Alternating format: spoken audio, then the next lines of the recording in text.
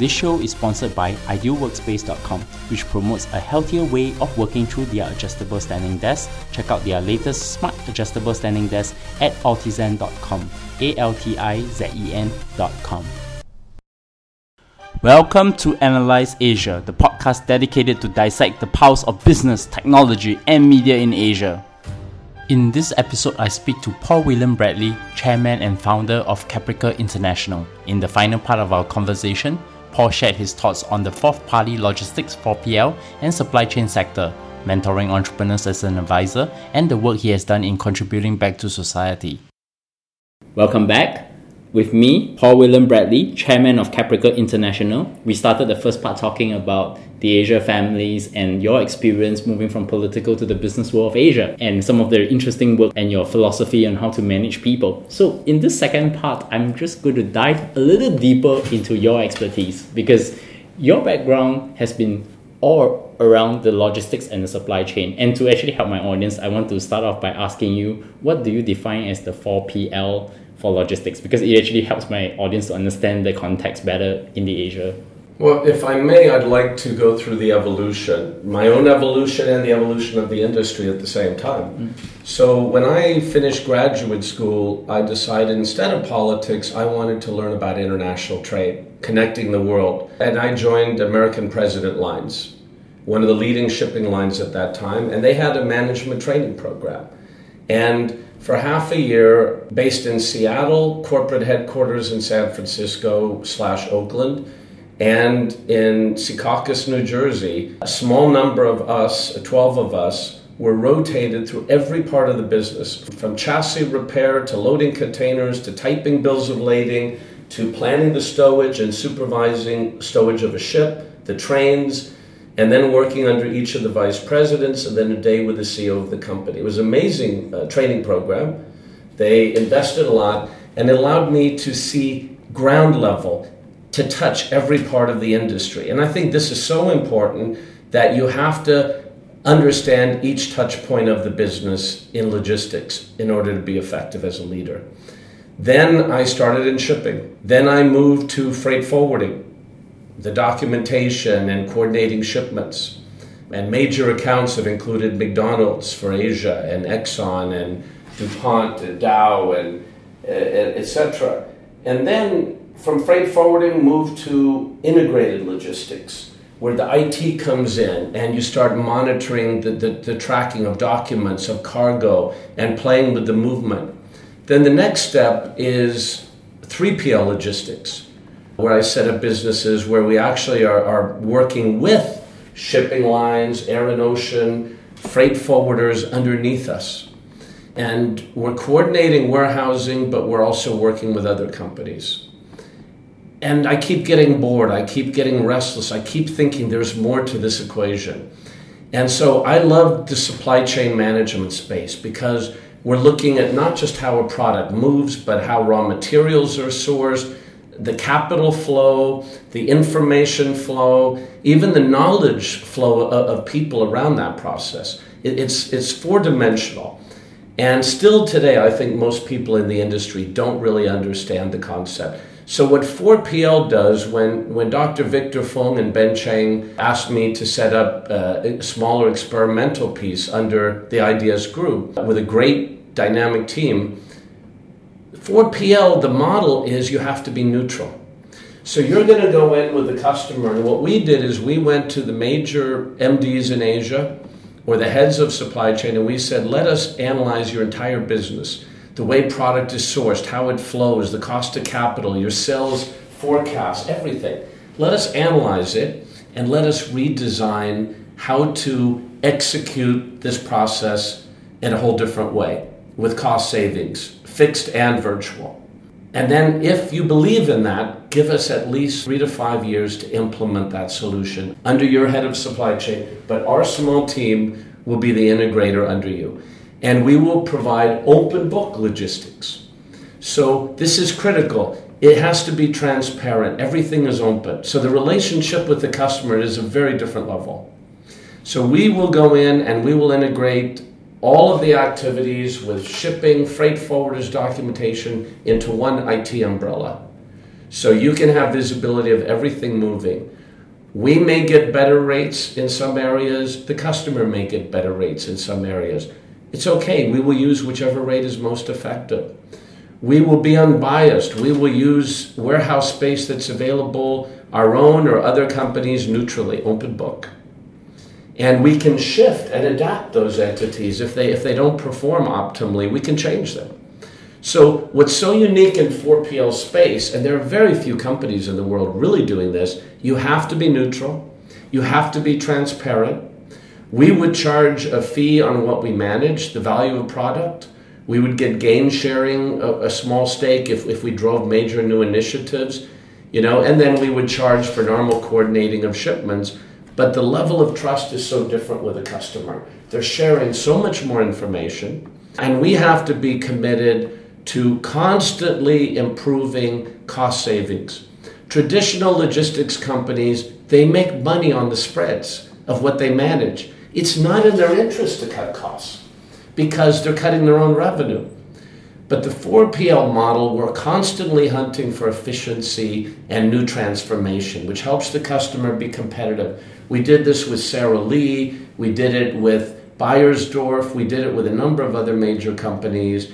Later we worked with Gillette to create a regional hub. At that time with Diageo, with wines and spirits, beautiful operation, which is still running with Li & Fung. And they are just a leader in their space with wines and spirits. So this applies to every industry, pharmaceutical, vaccines. We even had a vaccine center where we would deploy vaccines around the region.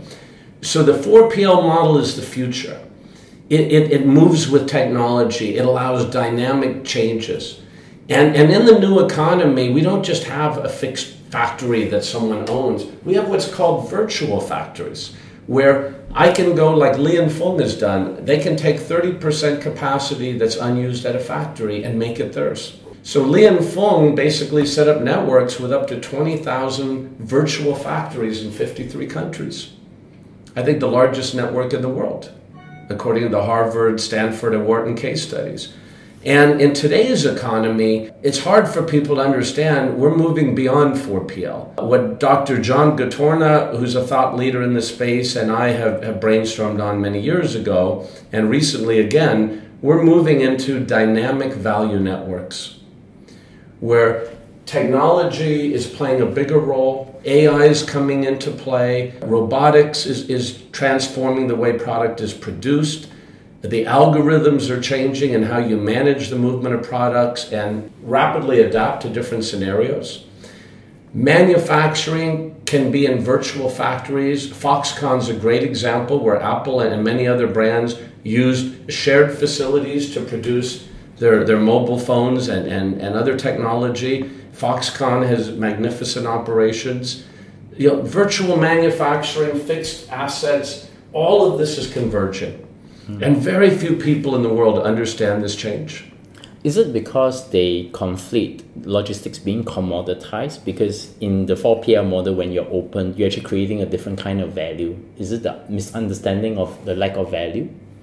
I think it's, more importantly, it's people being in a comfort zone. So logistics is moving product between points. And when you add IT and you improve the way it moves and you add hubs, or what I created, the concept of regional SCM hubbing and floating warehouses, there are ways you can play with this inventory. But it's all a fixed process of shortening lead time, of how you move product. The 4PL space forces you to look at things in the environment, to look at the level of understanding of the customer's business and external factors is much deeper. It's a discomfort zone. When you understand that space, and then you see where the new technology is driving, you realize the entire industry is about to be transformed. And most of the leaders in this space don't even realize how significant these changes are going to be. Every single piece of the supply chain is now going to be attacked by small disruptors. They're attacking different parts of this. They're disrupting. And the big companies that have their spreads and have run beautiful operations for their customers, they don't even understand what's happening because these micro technology entrepreneurs are coming in and attacking different spaces, right? You have companies like Freightos, which is starting to look at transparency in freight rates. You have a company which I'm proud to serve on the board of, called OpenPort out of Hong Kong. And this is a company that is managing the trucking networks in Asia transparently, with live tracking and automated documentation and tracking and performance measurements with full visibility. And then you're finding out that the traditional logistics companies had major spreads for coordinating basic activities, and that's inefficient. So I think this is just the first stage of transformation. 4PL is the first step in moving to new models of fixed and virtual assets and orchestration of the supply chain. The next step is disruption across the supply chain, linked to fixed and virtual infrastructure, then AI and robotics. Would you see the logistics infrastructure become more on demand and less optimized? Because in the traditional world, when people think about logistics, they want to fix SLA for fleets. They think about last mile. Where you are coming from is going to be, everything's going to be on demand. You only use what you need, and it's able to help you to save costs and at the same time be able to get the greatest value.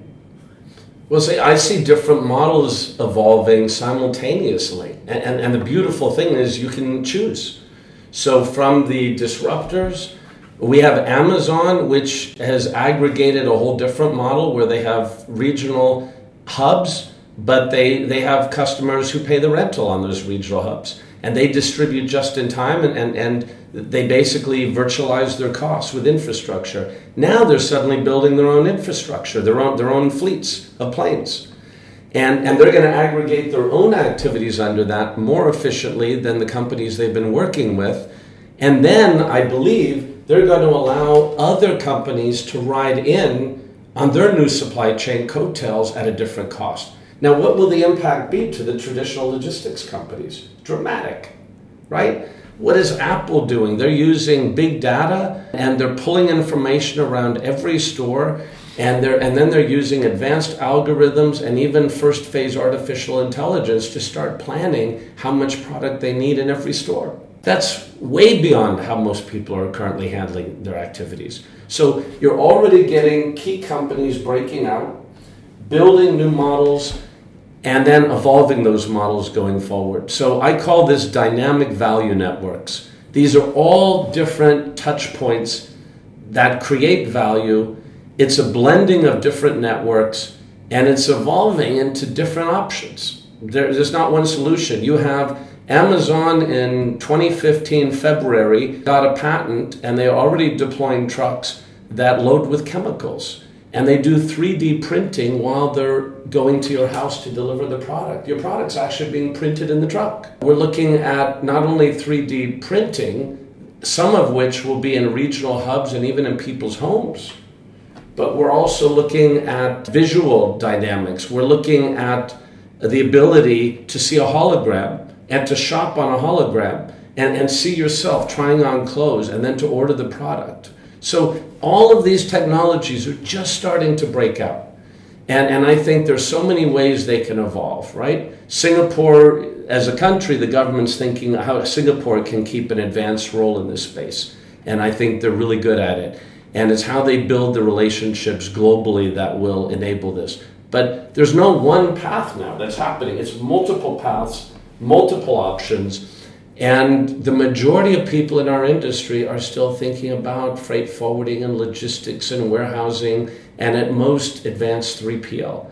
So I think there's a major disconnect in space, and I think the thought leaders in this industry are going to break out with significant advantages. You talk about OpenPort. I met the CEO, Max, in a different capacity, professional capacity, I would say. How do you mentor the startup founders that you work with? This is probably the part of the conversation I'm very curious to know, because they probably have a view of disrupting the logistics space. I like the OpenPort model because it's actually on-demand logistics to me. So I could actually, if I'm a big brand, I just select, through their software, I could actually select who I can work with, and I'll be able to get access to different kinds of the pieces of the logistics supply chain. So can you talk a little bit more about that?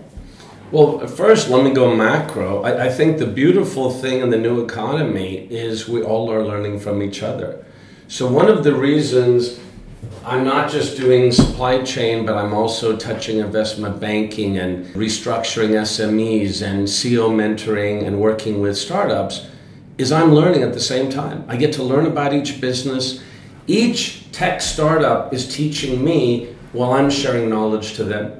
It's a fantastic way of all of us getting smarter while we benefit each other, right? That's so important. And I guess that gets me really excited. I'm mentoring a number of really superb startups in different spaces, including students at SMU and some in the United States who are doing really interesting businesses. It's moving across fintech, logistics, luxury manufacturing. They all have a passion. And so what I try to do with each of them is we're building a trust factor where we understand each other's strengths and weaknesses. I've created multiple companies in Asia.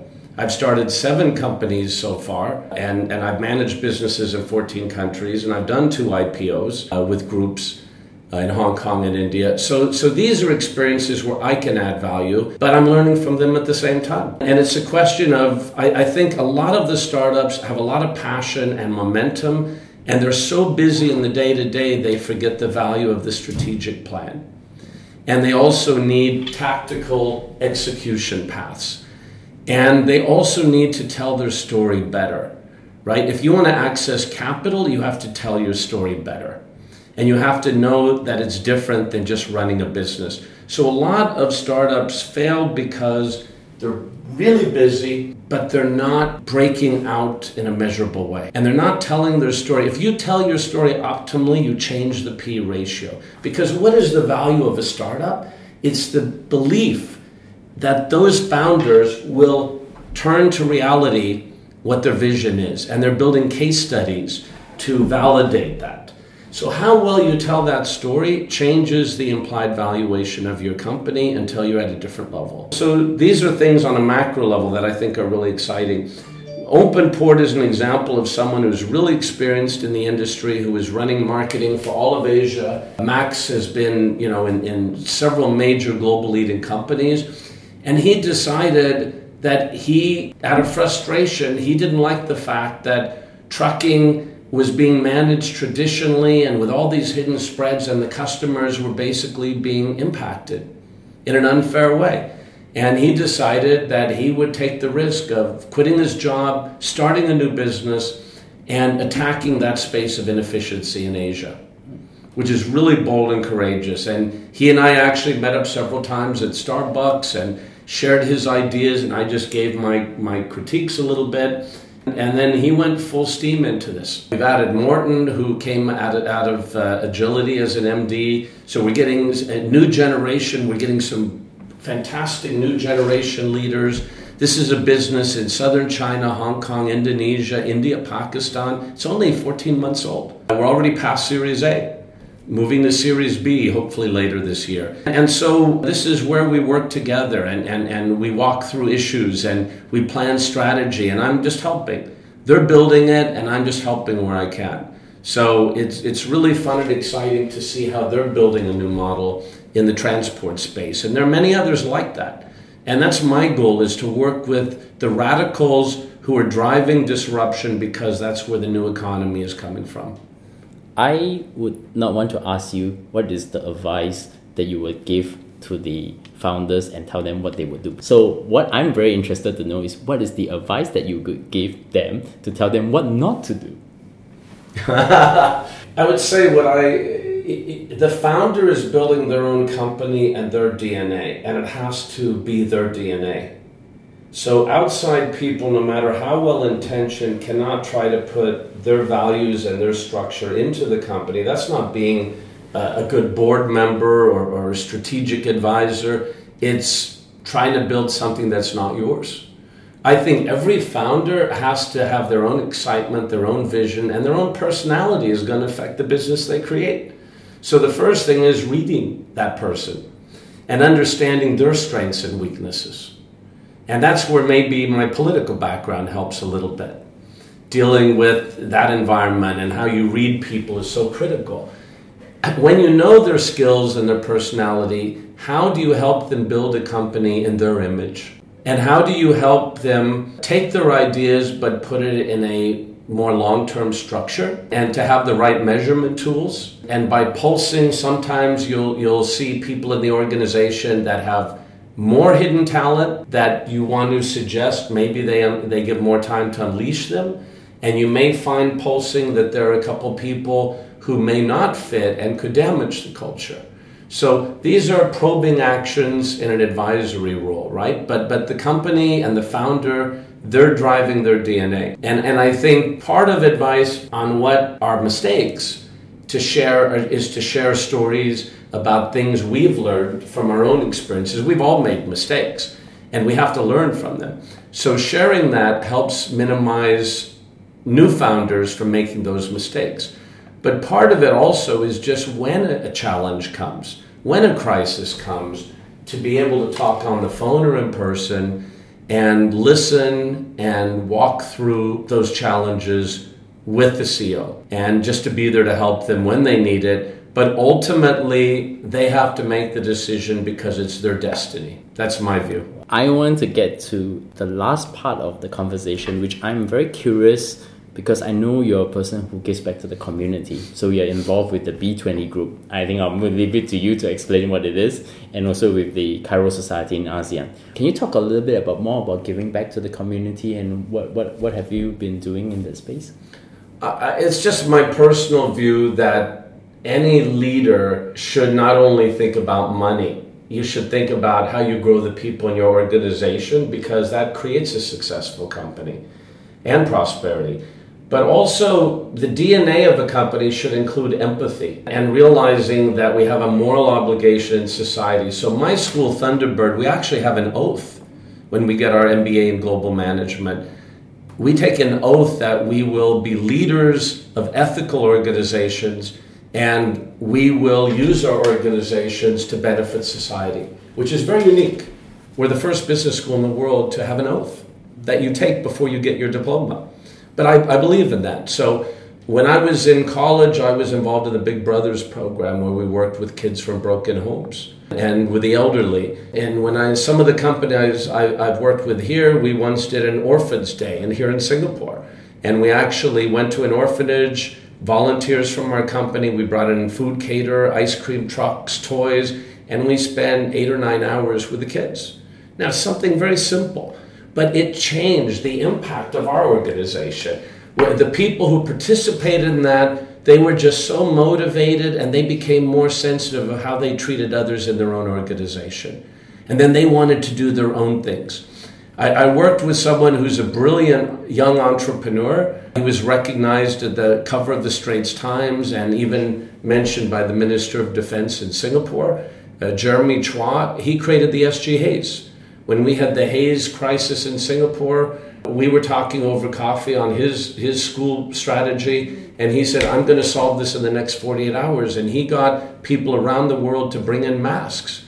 And he set up a network of 350 volunteers that distributed air masks to help the elderly and children. And he was recognized by the Prime Minister's office and the Minister of Defense. Mm-hmm. These are great things. And that's going to be a leader who's going to build businesses but with the right values. I think it's very important how we give back. So one of the things I do is I'm on the advisory board of 2 universities. One is Thunderbird, my old school, and in the US with campuses around the world. And the other is SPJ, School of Global Management, which is one of the leading Indian business schools with campuses in 4 countries.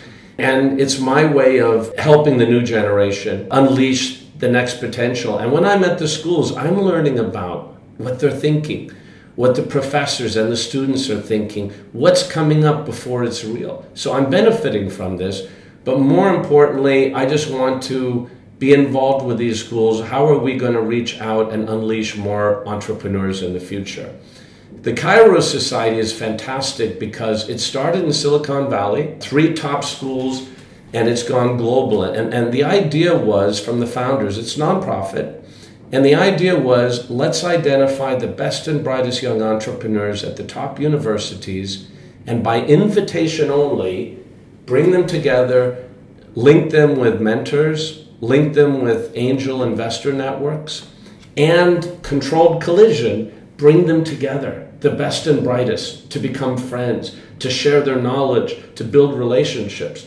And this is now global. And in the ASEAN region, we have a great group that's running the executive board. Two are national scholars of Singapore. All are entrepreneurs. And between age 25, 30, they're the executive board, and a couple of us are on the advisory board helping them. And they're doing a great job, and we've now built a whole network already of over 130 entrepreneurs, best and brightest, across the whole ASEAN region. These members get together. They did a 10-day trip around the region. Google and others supported it, and Banyan Tree. And they also will be invited to the global event, which this year will have a private event on the floor of the stock exchange, New York Stock Exchange. Wow. And a who's who of government and business leaders. So we're building communities, clusters of new generation entrepreneurs.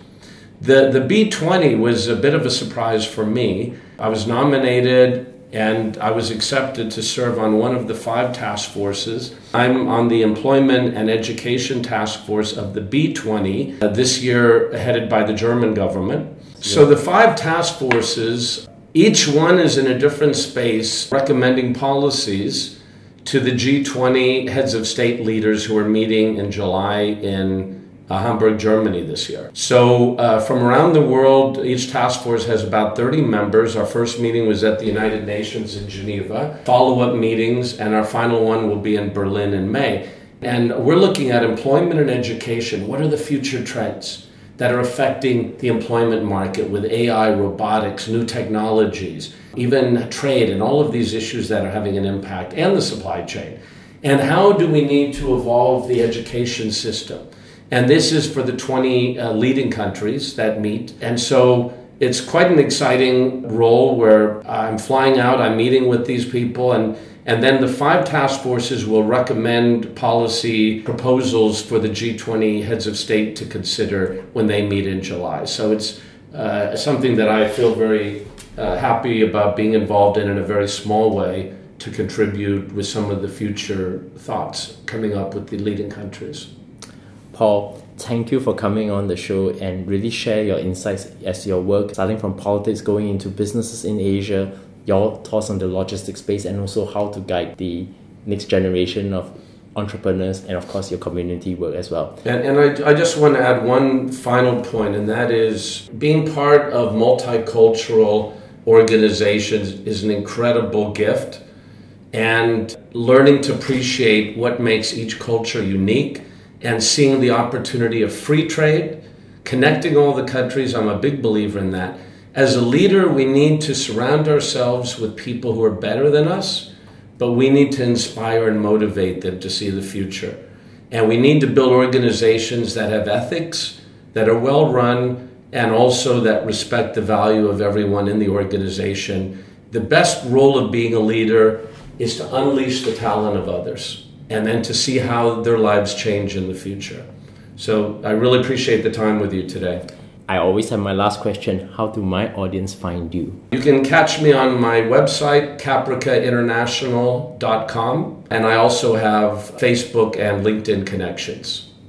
And I'll definitely add that to the show notes. You can find me at bleongcw or at bernardleong.com. Subscribe to us at Twitter at AnalyseAsia, ANALYSEASIA.